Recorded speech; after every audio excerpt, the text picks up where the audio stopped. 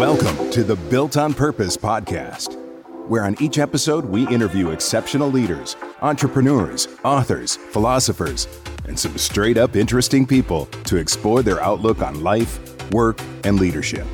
And now, here's your host, CEO and co-founder of Y Scouts, Max Hansen. Welcome back to the Built on Purpose podcast, brought to you by Y Scouts. I'm your host, Max Hansen, the CEO of Y Scouts, where we find purpose-aligned and performance-proven leaders. Speaking of, today our guest is Lisa Hurwitz, co-founder and president of Happy, the first THC-infused beverage to launch in the state of Michigan. Lisa, welcome to the Built on Purpose podcast. It's awesome to be here with you. Thanks for having me today. Looking forward to it. Awesome. Well, there's so much to talk about, so I want to make sure we start out by talking about Happy. I want to give some airtime to Happy on the front end. So can you tell us a little bit about your company and just kind of the footprint and kind of where you guys are headed? I just want to make sure we cover this on the front end here. Yeah, thanks for that. So Happy is a microdosed infused beverage. We launched at the end of 2021. So we're brand new on the Michigan market, first to market in Michigan, which is pretty exciting. It's a pretty highly regulated state, and it's an awesome cannabis market. So thrilled to be first on the market there. Happy comes in 3 flavors currently, and we are all natural, vegan, and no more than 25 calories. So really, we wanted to create a beverage that was very accessible, and particularly, and we'll get in, I know you're going to dig into my personal story, and I love that. But really, had kind of the female consumer in mind, someone who's more of a microdose consumer who, wants something in the afternoon or the evening to relax, may want an alcohol replacement, that glass of wine or typically the beer or a cocktail, and still be able to really participate in the social conversation. So we have some really exciting innovation plans for Happy coming down the pipe. But primarily we started in this social space and really with that female consumer in mind, someone who's kind of health and wellness minded. And again, who's looking for, to have fun, but doesn't really want to wake up the next day with a hangover or have like a heavily sugary drink. And what we've seen on the market across the US in kind of this cannabis infused space primarily is high calorie, high THC, very high in sugar. And we really wanted to formulate something that was all natural, vegan, and very healthy. So that's the happy backstory. Love it. I love it. And you're speaking my language too. So I must be more female than male if it's a female brand, because it sounds amazing and I can't wait to try it at some point. From your perspective, what else makes the Happy culture and brand unique? I mean, I just want to kind of help this out a little bit more. Yeah, absolutely. I mean, besides the fact that we, really feel as though we have the healthiest beverage on the market, we're also, what's interesting to me about the beverage space, and it's very nascent in cannabis now, as you probably know, no one has really gone after sort of need states and specific occasions. So you're going to see that come from Happy. We all are sort of playing in this alcohol replacement social space. But what we know is consumers have a lot of needs and they're using cannabis for a lot of different, types of occasions. And so the brilliant thing about Happy as a brand, it could be celebratory, happy birthday, happy Mother's Day, but it can also be happy dreams. I need something to take the edge off before sleep, or happy unwind, right? That end of the day, I just want, instead of having a beer or a glass of wine, I just want to be able to kind of relax and chill. And it doesn't always have to be a social occasion. So I think where we're going to go and what's going to make Happy feel pretty different is we're also looking at matching formulations with need states. And what's also been fascinating to me, and I have a CPG background and come from, like a long lineage of kind of innovation, is most of the beverages on the market today are formulated with some form of THC and CBD. And we started with THC only, but we are looking very heavily right now and working on formulations. There's just so much in the minor cannabinoid space that's untapped in the world of infused beverages. So you think about CBN for sleep, or you think about THCV, or you think about CBG. And so we're really looking at matching formulations to kind of future need states. And the Happy brand is extensive enough that it can be this sort of social occasion partner for you, but it can also be something that's more about other occasions you have in your life where, a beverage would be the perfect place to fit into that occasion. Got it. Thanks for sharing that. And I'm going to start jumping in a couple different ways here. Let's first get into how you professionally got into the cannabis industry. From your prior background in cannabis, which is amazing and makes a ton of sense, like being an executive search recruiter at heart. The path that you've taken and the background you have has obviously been very helpful for you, I'm sure, in cannabis. We'll get into a little bit of that. But one of the things that stood out for me between the last time we talked and now is your profile says from toilet papers to rolling papers, which I love. But tell me, I guess, first question, what pushed you over the edge to leave Kimberly-Clark to go to Grassroots? I mean, I think that was a significant moment to say, hey, I'm leaving Kimberly-Clark and I'm jumping in the cannabis industry. So talk about that. How did you make that decision? Yeah. And I love that question. And toilet papers to rolling papers, which is my headline on LinkedIn, gets a lot of attention, which is fun. And it is actually true. I mean, I really did work in toilet paper and then move over to rolling papers, and even did a stint in bamboo toilet paper. I was an advisor to a sustainable toilet paper company. So what really pushed me over the edge was, in 2017, I started to have a lot of health issues personally. I turned 40 that year, so I'm going to date myself. I'll tell everyone on your podcast how old I am. And things just became more difficult, right? I had done a lot of long haul international flights when I was at Kimberly-Clark. I was in global marketing, used to be able to do that with ease with 2 young kids. It just got to be too much. And what really suffered was my sleep. And I'll be really transparent. I was, an Ambien user. I think a ton of people out there are. It's something that, doctors prescribe very regularly. And I could tell that the sleep deprivation and, the kind of pharmaceuticals I was taking had an impact on my health. And so I started this journey in the summer of 2017 to become healthier overall, to kind of wean myself off of Ambien, the pharmaceutical, the pharmaceuticals that I was taking, and it led me into cannabis.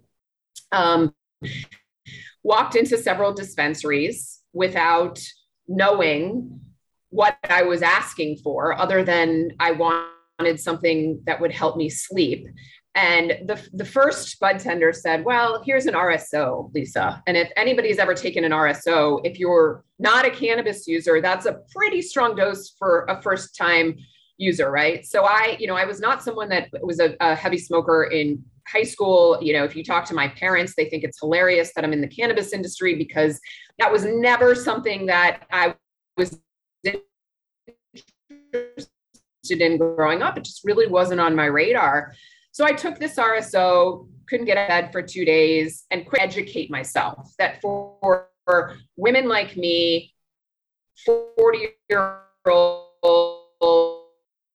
with 2 children, I was going to need to really educate myself on what the options were for me in cannabis. And that's started my personal journey throughout 2017.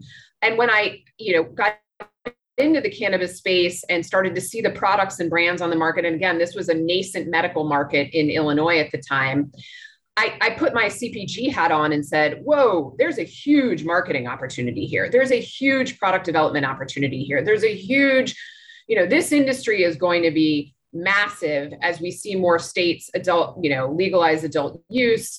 And as the consumer, I just saw the opportunity. And I got, the opportunity in the summer and fall of 2018 to meet the team at Grassroots, who at the time were more of a single state operator in Illinois, starting some operations in both Pennsylvania and Maryland, and just got really excited about the opportunity to, not only build a company, build Grassroots, but truly build a category from the ground up. And I still feel that way. I still, look around the cannabis industry today, and obviously having had the MSO background for several years and now being on more of kind of the brand and the nascent beverage side of the industry, I still think we're really, Max, in the first or second inning. And that excites me. And it excites me as a marketer, as a business person. And, it keeps me in the industry for sure every day.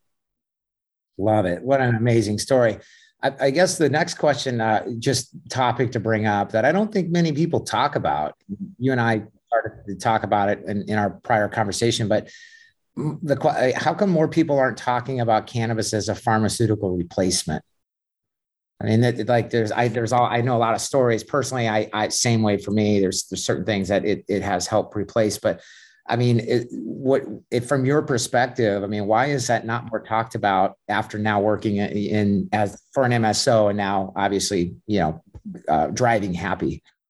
So I think, the pharmaceutical piece, I still fundamentally believe, and it's really interesting that both on the cannabis side and on the pharmaceutical side, there's a lot of shame and stigma around mental health.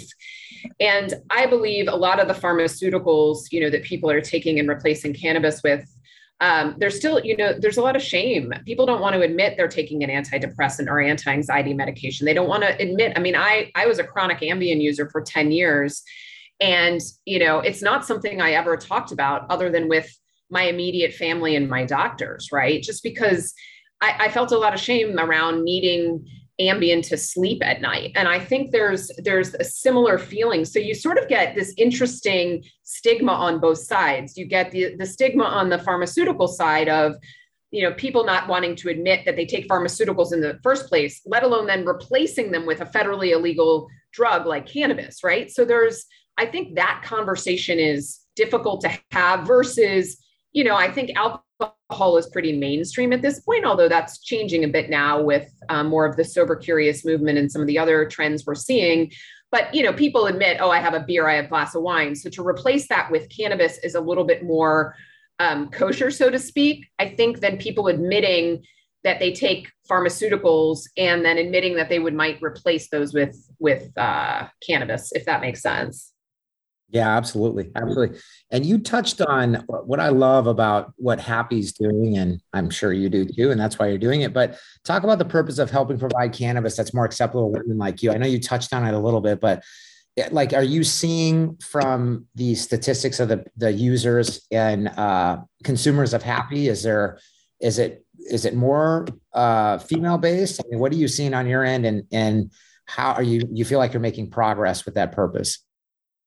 Yeah, absolutely. And I want to clarify, Happy really is a beverage. It can be for everyone. We had, as we formulated it and, thought about sort of the underserved consumer, we thought about the female consumer. I will also say that the latest data shows about 59% of cannabis consumers in the state of Michigan specifically are women. So, and we're mimicking that trend right now with Happy. We look at our, some of our early sales, and we look at our engagement metrics on social platforms. It's about a 60-40 split, female to male. So we're seeing a lot of engagement from women, but a lot of engagement from men too. And it really does span different age groups. I would say, 25 to 45 is really the Happy sweet spot right now. But we are also seeing a lot of older consumers that are excited about Happy. And as I mentioned before, a lot of male consumers as well in that sort of 40% range. Got it. Well, I'm over 45 and I'm male, so I fall in that second range.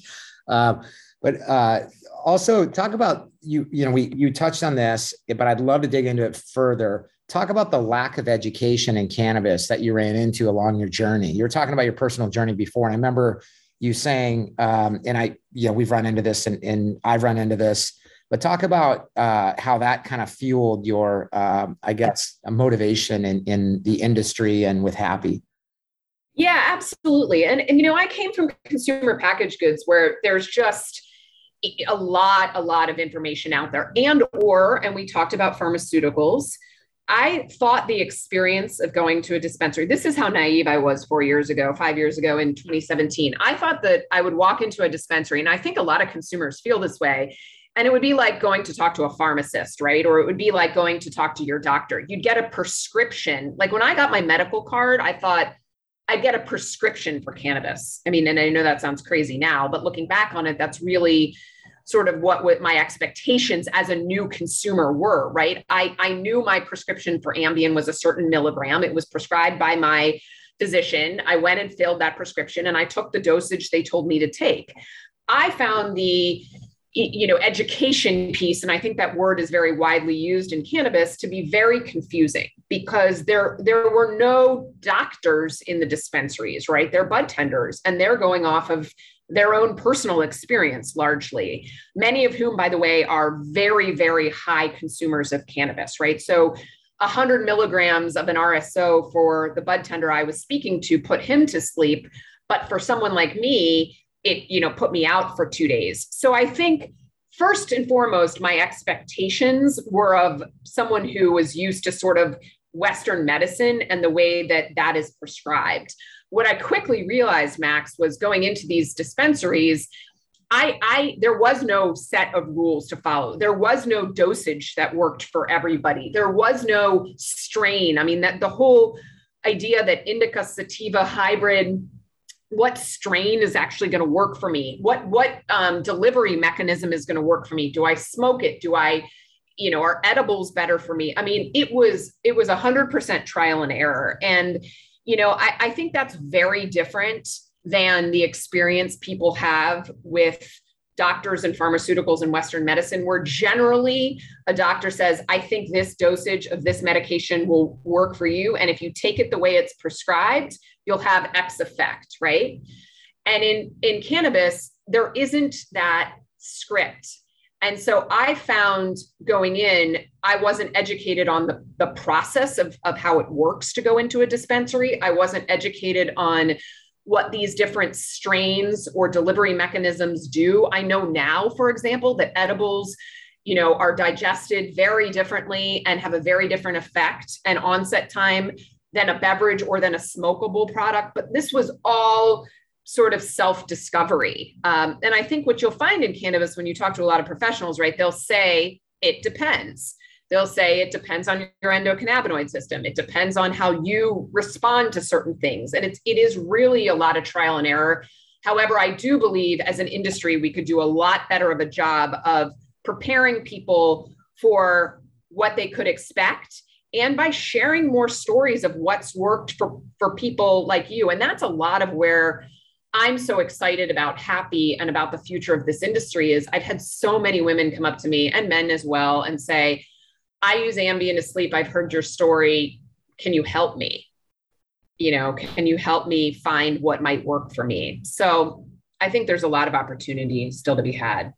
Yeah, and it's so true. I mean, I have been consuming cannabis for a long time, and I feel like I'm still trying to figure out and hone in on what works best for me. And I feel like I, know quite a bit. I've, taken a lot of classes on green flower and kind of know, a lot more than I think your average consumer for sure. And I feel like I'm still, I'm still trying to figure out the best ways to use it, the different, different types of cannabis and amounts, different times. So I think it's definitely a journey. I think it'll be really interesting. I think we're finally getting to a point where a lot more of that education is being shared. And so this is a really interesting time. Talk about, you obviously work for Grassroots. It was sounds like a heck of a 2-year ride, and you guys ended up selling to Curaleaf for $860 million. Tell us about that 2-year ride. What was that like? Yeah, I mean, it was a lot of fun. It was really hard. And, I'm thrilled for the Grassroots team and the exit they had, and, really obviously watching as a shareholder from the Curaleaf side and excited about their future as well. It was a wild ride, Max, to build the company from, starting out in Illinois, with a handful of dispensaries. We had begun grow and retail operations in Maryland, and we're just launching in Pennsylvania when I joined the company. And, all of those states were medical. So I would say the biggest shift I watched in the industry was really a move. And this was, in Illinois, primarily, a move from a medical state to an adult use state, right? And how quickly that shift took hold. You saw the expansion of dispensaries. You saw the wholesale market just absolutely pick up. It was pretty incredible. And then watching us expand to even more states. When we sold it to Curaleaf, we were in 12 states. So going from 3 to 12, and what kind of an operation that took. And, coming again from the CPG background, what was always so fascinating to me was the vertical model. The fact that you owned, seed to sale all the way through in a state gave us a lot of opportunity in places that I think the CPG industry would love to have, namely data, right? You're producing your own products, you're selling them in your own retail. So you have data all the way through, and you're also seeing what your competitors are selling because you're selling their brands in your dispensaries. So I was really excited to be able to have access to a ton of first party data in a way that I don't think the packaged goods industry has. I was excited to see us test and learn new products. We launched all sorts of, we were a partner. I know you've had Nancy Whiteman, and she's a friend of mine on your show. We produced Wana in Illinois. Curaleaf is still a partner to Wana. And, that was really exciting to see the edible market just take off and watch the growth there. So there was a lot of excitement as adult use came into Illinois and as we expanded. And as I said, for someone who comes from a marketing background, but really just loves the business side of this industry, to see how vertical operations, can be leveraged through data, to see the growth of an adult use market and new form factors like edibles really take hold. It was a really exciting time to build Grassroots and to be part of that growth. Yeah, it sounds like you were had a perfect background for them. And you just made me realize, just from other guests that we've had on the show, talking about, they started in cultivation and they really didn't figure it out until they had retail, until they owned retail and they had those on ground so they could get the data that you're talking about. You having a consumer goods background, really recognizing the advantage in the cannabis industry being vertically integrated like that. So that's amazing. Talk about, talking about your background. How did your career at Kimberly-Clark and P&G help prepare you for the cannabis industry? I mean, you've talked about some of it, some of the foundational stuff, but from your perspective, like, what did that do? And I'm real curious because we're always trying to identify, when we try to fill roles, people in cannabis and then people outside of cannabis, to give our clients a wider, net or swath or slate of candidates. But how did your career at Kimberly-Clark and P&G help prepare you for the cannabis industry? You talked a little bit about it, but I just want to dive a little bit further in it. Yeah, absolutely. So there's a slew of ways. I think one of the things I picked up from the CPG industry is it's all about repeating and scaling. And that's something that's really challenging in cannabis right now. So as you know, you have to grow in the same state that you sell, right? So there's very little scale in the industry. And so one of the things that, working in packaged goods taught me was find scale where you can. So for example, things like setting out, and we're doing all of this at Happy, standard operating procedures, making sure we have a documented QA QC process, anything that you can standardize in one state and very quickly repeat in another state, right? Same kind of thing for marketing. And I think there's some brands out there that are doing this very well right now. Toolkitting a marketing approach. CPG companies do that in order to be able to take a brand across the world globally. They'll create a toolkit of all their marketing assets. And that toolkit, it may change if you go from, the US to China to South Africa, but there's fundamental things that don't change about the brand, right? And so I think taking that same approach to marketing as you go into new states, having those core assets, knowing who you are as a brand, knowing what your formulations are from a product standpoint, knowing what your processes are, and making it as repeatable and scalable as possible in an industry that, again, is very scale challenged, I think is one of the biggest learnings I took from CPG. I would say the other thing is to focus on the consumer.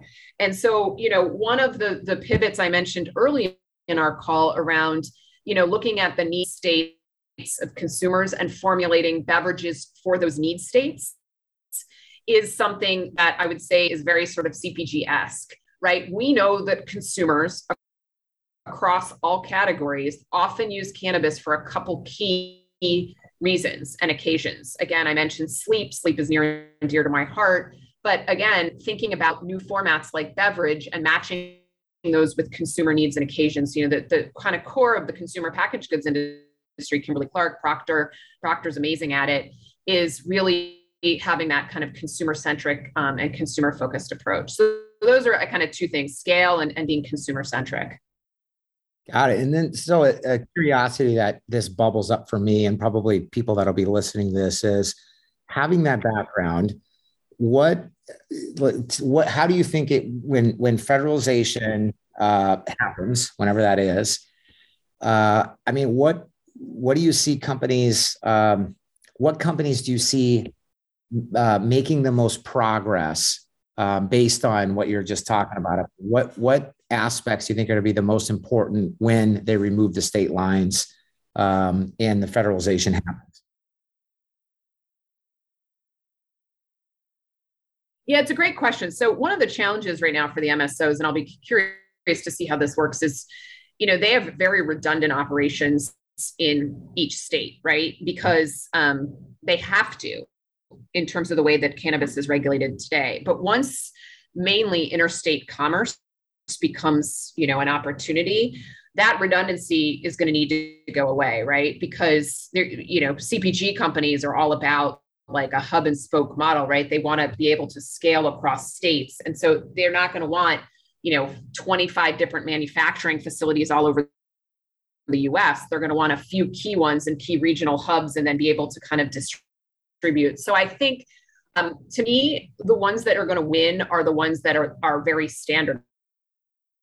And it's interesting because there's a lot of M&A activity, and it's a funny week because there's been a lot of M&A activity in the cannabis space just this week alone, right? And I think the companies that are successful at integrating their acquisitions, standardizing their operations across states and across, standard retail operations across all of their states, standard manufacturing and processing operations, standard cultivation techniques.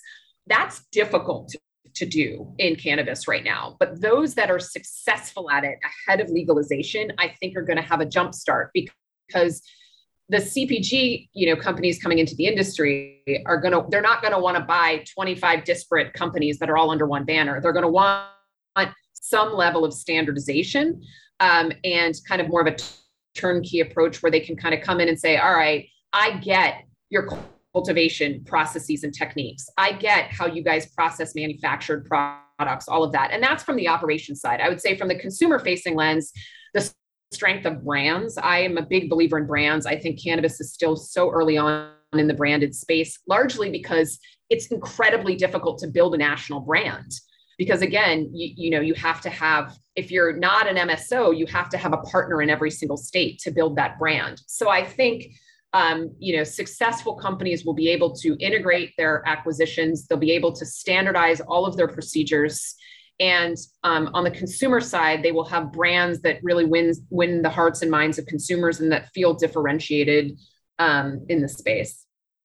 Yeah, absolutely. And the acquisition stuff that she is talking about, everybody is probably will be well aware of this by the time they listen to this, but Cresco is positioning to buy Columbia Care. It's a pretty big, I think Cresco has about 3,000 employees, and I think Columbia Care has about 1,500. And that's, don't quote me on that, but I think that's about right. So we are starting to see activity, and I think that makes a lot of sense. I think with the one thing I want to jump into, we share a common passion around diversity as it relates to women in cannabis. And you started, one of the founders of WINC, the Executive Forum for Women in Cannabis is what it stands for. Tell us about your experience in founding that, and your experience in being able to access the other women that you have formed and continue to have this group ongoing. Yeah, I love that question, Max. And it's timely. We're recording this in March, and it's Women's History Month. And as I mentioned to you, a lot of my impetus for getting into cannabis was sort of like testing it on myself and realizing there's a lot of women like me.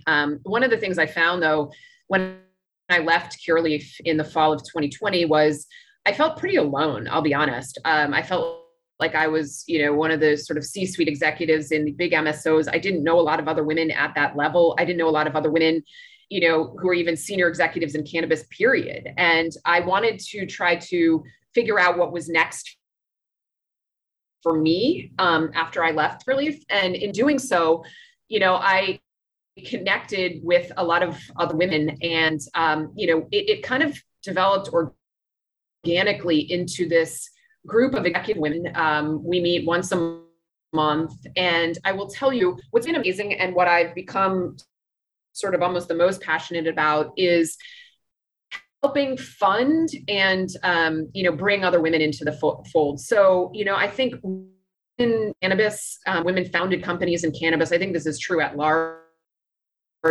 are woefully underfunded compared to the male cannabis companies. And I know there's a lot of women in this space. A friend of mine, Wendy Berger, has done an amazing job on the board of GTI and as part of the Roth Capital Group in really pushing to help women get funded. And that's a mantle that, both as the founder of Happy, but also as a woman in this space, I want to see more women on the cap table. I want to see more women on boards of some of these top cannabis companies. I think, when you build diverse leadership teams, and this goes for women, I mean, even more so for women of color and diverse women, diversity of opinion leads to better products. It leads to better work.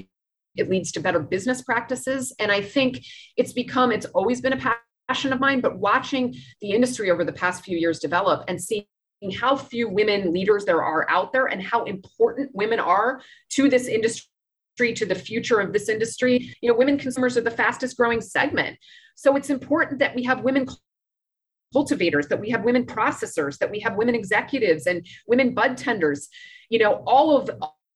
at all ends of this category, industry, having women in it is crucial for the growth of the industry. I think, women like me, I want to see when I walk into a dispensary, more female bud tenders who understand microdosing, who understand what it's like to have children at home and have a hard time sleeping. Right. I think those dynamics are really important for growing the category. And so my women's group, in Wink has been a wonderful kind of group of women that we supported each other. We've actually helped fund one another's companies. We've placed, there's a lot of goes on, obviously, placed women executives, placed women on boards. And this has all sort of happened organically. And I'm just really proud and humbled to be around such a smart group that are kind of lifting each other up. And I love that. Awesome. I mean, this is, I violently agree. So I won't go through everything you just said because it's amazing. But I think the other thing to recognize, you and I touched on this, is it feels like right at this point in time, maybe we might be going not quickly in the right direction. There's been some women that have dropped out of the cannabis industry lately. And so I love bringing awareness to this, that we've got some work to do and for really good reason. So I appreciate, us touching on this and continuing to talk about this. We're very passionate. We've been trying to bring as many women on the podcast, just, to help bring awareness to this. So this is such awesome perspective coming from a woman in cannabis. Tell us, this is getting a little bit more personal, but I love, what's the best thing going on in your life right now? And then I want to get into the fact that you're in Nicaragua. And if anybody's listening to this and there's a little bit of challenge with the connection, we can obviously hear you and we'll edit it as best we can. But Lisa and her family are in Nicaragua. But first off, just off the top of your head, what's the best thing going on in your life right now? Best thing going on in my life right now is getting to live out this crazy adventure in Nicaragua with my family and still be able to make incredible products in the US market in cannabis. And I'm really, I have to be honest, Max, like this is the dream. I spent 15 years in Chicago. I am not a winter person. I know you're in Scottsdale, so you'll appreciate that. We've talked about it. And I would say, watching my kids who are about to be 14 and 12, wide-eyed in rural Nicaragua, walking comfortably into places where they're the only English speakers, they're the only people that look like them, and feeling comfortable, the joy and the wonder when we run into a aardvark or an armadillo on the road, and they've never seen a Mexican porcupine or whatever it may be. And I've recently in my 40s taken up surfing, which is a humbling sport to try to learn when you're our age. I'll use our because I think you and I are this similar generation. And it's it's pretty amazing. I will say, being out, it's the best head clearer I've ever had. You can't have a phone, you can't do anything other than worry about the next wave. It's physically punishing, and it's just an incredible kind of. I love the ocean. I love being near the water, and I'm just incredibly grateful to be able to have those experiences, and then be able to jump on the phone with you and talk about, how important it is to, build women up in the cannabis industry, right? So I think the best thing going on in my life right now is finally getting to a point for me where, I truly can do stuff I'm passionate about, like surfing and living in this, warm weather place and having all these adventures, and still make an impact in an industry like cannabis, and really get to do it both. So that's the long answer to your question. No, that's the perfect answer to my question. You're getting me excited. Our family, we spend a lot of time on the lake in Idaho for the summer, and that's coming up. And we do a lot of wake surfing behind the boat. It's what we do. And so you're getting me excited. And you're right. I have had the chance to learn how to surf when I was younger. And I think nobody realizes how much paddling and work goes in to getting around the waves in order to get on a wave to actually ride it. So I think it's an amazing sport and super fun in so many ways. And it looks, coming with your perspective, tell the audience how you actually ended up there. I think that was interesting when we talked. Yeah, we came down in 2018 and really just kind of fell in love with the country. And when COVID struck, I will say, we were in Chicago and moved up to Michigan, where we had a home. And, by the fall, it looked like my kids were online, weren't going anywhere. And we just went, what, we're going to pick up in the height of COVID, pre even vaccines being available. It was December of 2020. And on kind of a whim, we moved down here for 3 months. And honestly, I have never felt my family kind of embrace something so much as collective. We were spending an enormous amount of time together, yet not really all over each other. And we took up surfing as a family. We couldn't believe the adventures we were able to have as a family. And so we ended up staying for 6 months through May of 2021, and then came back down here. And my kids are in school in Nicaragua right now. So we do have a residence in the US and we go back and forth. But I will say that, kind of looking at things through a global lens, and this is relevant to cannabis too. There is, and I would say, Curaleaf's done a great job at starting to look at the European markets and the global markets. And I am a global marketer at heart. That's what I did at Kimberly-Clark. I have a lot of passion for different cultures. I have a lot of passion for travel and adventure. And I think that goes hand in hand with, we focus a lot, and I talk about a lot, the Canadian and US cannabis markets.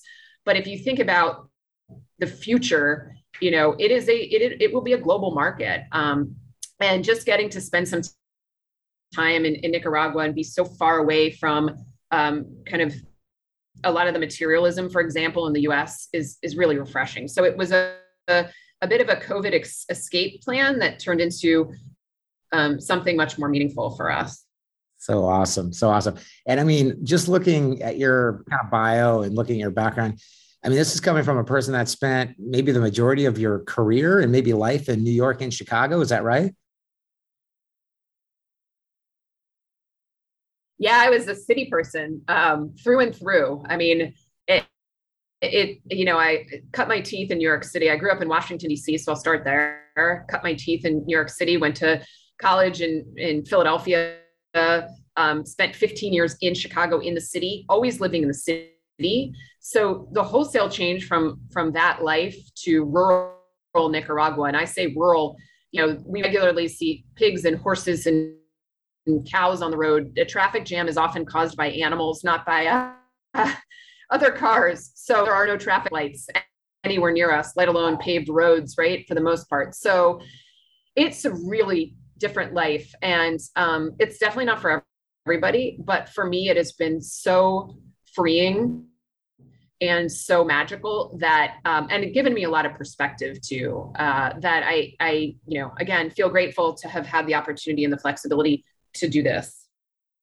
100%. I have been lucky enough to travel to probably over 35 countries, and just seeing other cultures really helps put things in perspective, especially when you're from the United States. On a personal basis, like what personal habits or daily rituals that I know now that you live in Nicaragua, it may be a little different, but have turned you into the effective, leader you are today? Are there things that you do that you recommend other people to do to be very productive and to get a lot done as a leader and just as a person? Yeah, it's a great question. And it's definitely changed over the years. I will say one thing I've learned is I'm a better leader, a better executive, a better mom when I take, that time for myself, right? So whether that's in the morning, having some moments, I wish I could tell you I meditate, but I don't. That's difficult. Those things are difficult, but doing something for myself, whether it be 30 minutes on a yoga mat, whether it be a walk, being out in nature, whatever that may be. For me lately, taking an hour or two late in the day, a sunset surf, I come back with fresh ideas. I think, taking that sort of space and time, I've always thought I had to be the most productive. If I squeezed every ounce out of every single day, that's how I was going to be the best executive that I could be, the best leader that I could be. And I've actually found that it's the opposite, that I need to give myself at least an hour a day to do something that I'm really passionate about, or to take time for myself, to take time away from technology, by the way, which is, again, another brilliant byproduct of surfing. You cannot have your phone in the water. So you're naturally getting that break. So for me lately, it's been, I would say I used to run. I don't do that so much here, but I've kind of replaced that same mentality of going out for an hour and taking a run and being in the fresh air with getting on my surfboard and just losing myself in the ocean for an hour. And I find that I come back a better person for it. Yeah, I love that. I love that.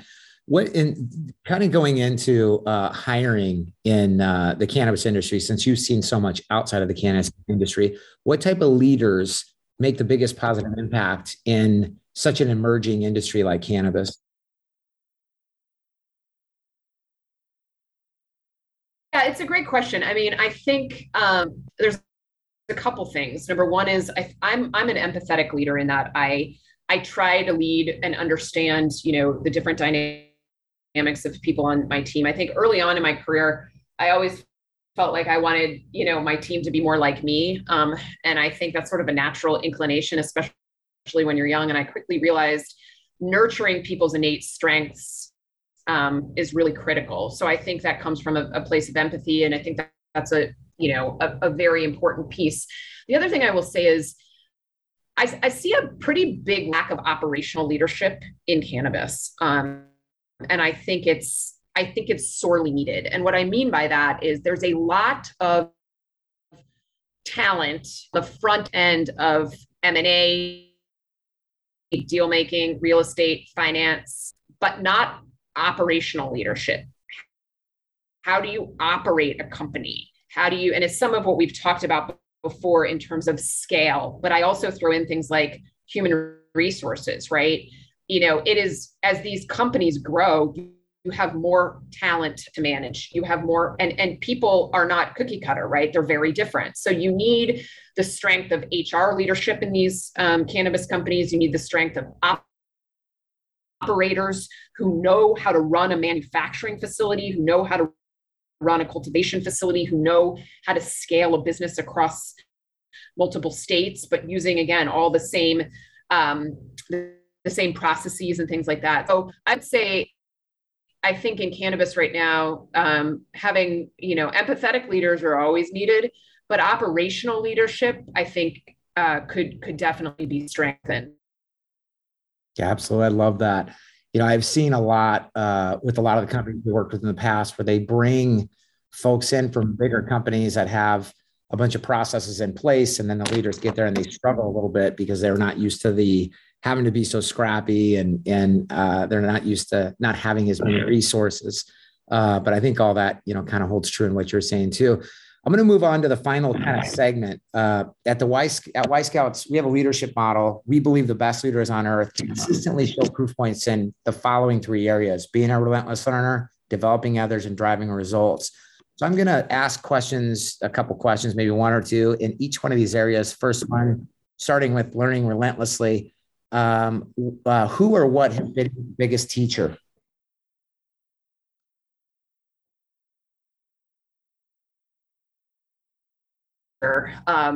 That's a great one. I think I'm someone who learns by doing, and I think so for me, the biggest teacher has probably been, some of what we've kind of covered already, but throwing myself into uncomfortable conversations, uncomfortable situations by trying something new, doing something that scares me every day. That's how I learn.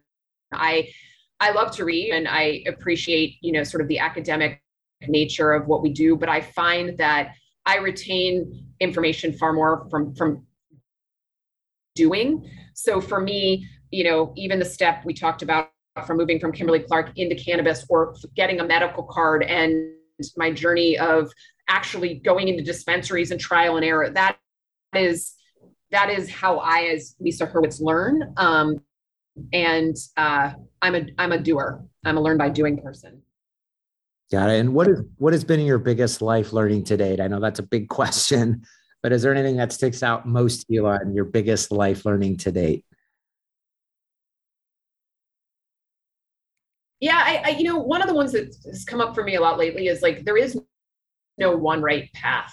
I think, and I've talked about this on previous podcasts and with others, is that I grew up in sort of this, there's a linear way to live your life, right? You go to school, you go to college, you go to a good college, hopefully maybe you go to grad school, then you go get a great job, then you climb up the corporate track, you have a family and kids. And it took me a long time to learn that, that isn't necessarily the right path for everybody. And for me, the biggest lesson has been, if your gut is telling you something is a little off, it probably is. And it's okay to go right when everybody goes left. It's been a work in progress over the past 5 years. I would say leaving consumer packaged goods and sort of like a career track in what I thought I was supposed to do to dive into a crazy industry like cannabis taught me I'll land on my 2 feet. And then leaving the US and come down to Nicaragua and throwing my kids and my family into this completely new environment, and the magic that has come of it shows me I don't have to live in New York or Chicago or LA or to be successful. And so I think the greatest life lesson I've learned thus far is there is no one path. And if you take some risks and follow your heart a little bit, good things come of it. Awesome. Those are some wise words. And then when it comes to developing others, who or what developed you the most in your life?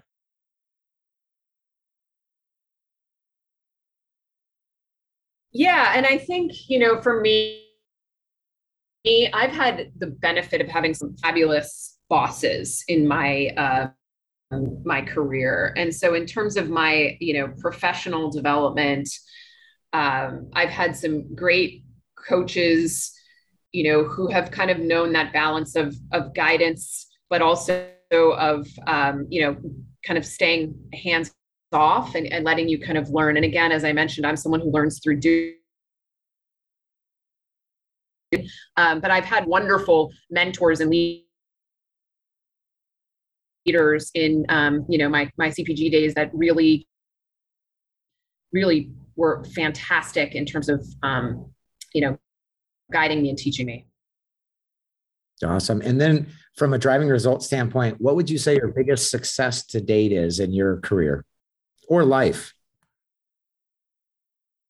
I would imagine everybody will say their kids, right? I like to think my kids are turning out well, but they're 14 and 12, right? So, the jury's still out, but I think we're doing the best. We're doing the best we can. Look, I'm incredibly proud of what we built at Grassroots. I mean, look, I think the the proof is in the pudding, right? You have an exit like, in a sale, like we did at Curaleaf. But I'm more proud of the team we built, the brands we built, the culture we built. I still, I am a leader who I've been accused of having my team almost be too loyal, right? And, I've heard they walk on coals for you, but I build very deep relationships with the people I work with and for, and who work for me. And I think there was a special time at Grassroots. It was early on in the industry. We leveraged, I talked about data early in the conversation. We leveraged data to really understand our markets, our consumers, to launch really smart products, to expand to, key new locations, and to really build a strong vertical operation that, to this day, I would put up against any one of the MSOs. I think we had some incredible, operations, some incredible talent, some incredible teams. And, I feel very grateful for being part of that experience. So that probably building that marketing team, building out our innovation pipeline, and really building up that company as one of the early executives, I think was one of my greatest achievements. Awesome. No, and congrats on that. That sounds amazing. How do I'm going to start winding it down. You've been amazing. Speaking of kind of flying by the seat of your pants a little bit, we've had a little bit of internet issues, but we've worked through them and we'll edit through them. So I appreciate, Lisa, you pushing through and appreciate all your time. You have wonderful insights. How do our listeners get a hold of you and support you and the Happy brand? Yeah, absolutely. So you can find me at Lisa Hurwitz on LinkedIn. And as you mentioned, Max, from toilet paper to rolling papers, you'll know it's me. If you see that line, there probably aren't many others with that tagline. So you can get me there. happyhourdrink.com. That's happy with an I, both on Instagram and LinkedIn, as well as .com. You can go to our website. Please reach out to us. If you are in the state of Michigan, go to our store locator. Please try Happy. Would love to hear your feedback. We're building up a group of Happy ambassadors right now. We have some Happy super fans already, and would love for any of your listeners to be one of them. So please look us up. And thanks for having me, Max. This was a joy. Oh, of course. And let's make sure we get the Happy brand to Arizona. So anybody listening, and let's get this moving across the states and get it out to Arizona so we can all partake out here. And I'm going to start wrapping up. You've been listening to the Built on Purpose podcast with Max Hansen, brought to you by Y Scouts. You can find all of our past and future podcasts at yscouts.com. Lisa, again, thank you so much. You're amazing. Thanks for fighting through some connection issues, but we'll clean it up, and this will be wonderful. We appreciate your insights. Thanks for having me, Max. Thanks for listening to the Built on Purpose podcast, where on each episode we interview exceptional leaders, entrepreneurs, authors, philosophers, and some straight up interesting people to explore their outlook on life, work, and leadership. You can hear any of our previous shows 24/7 wherever you get your podcasts.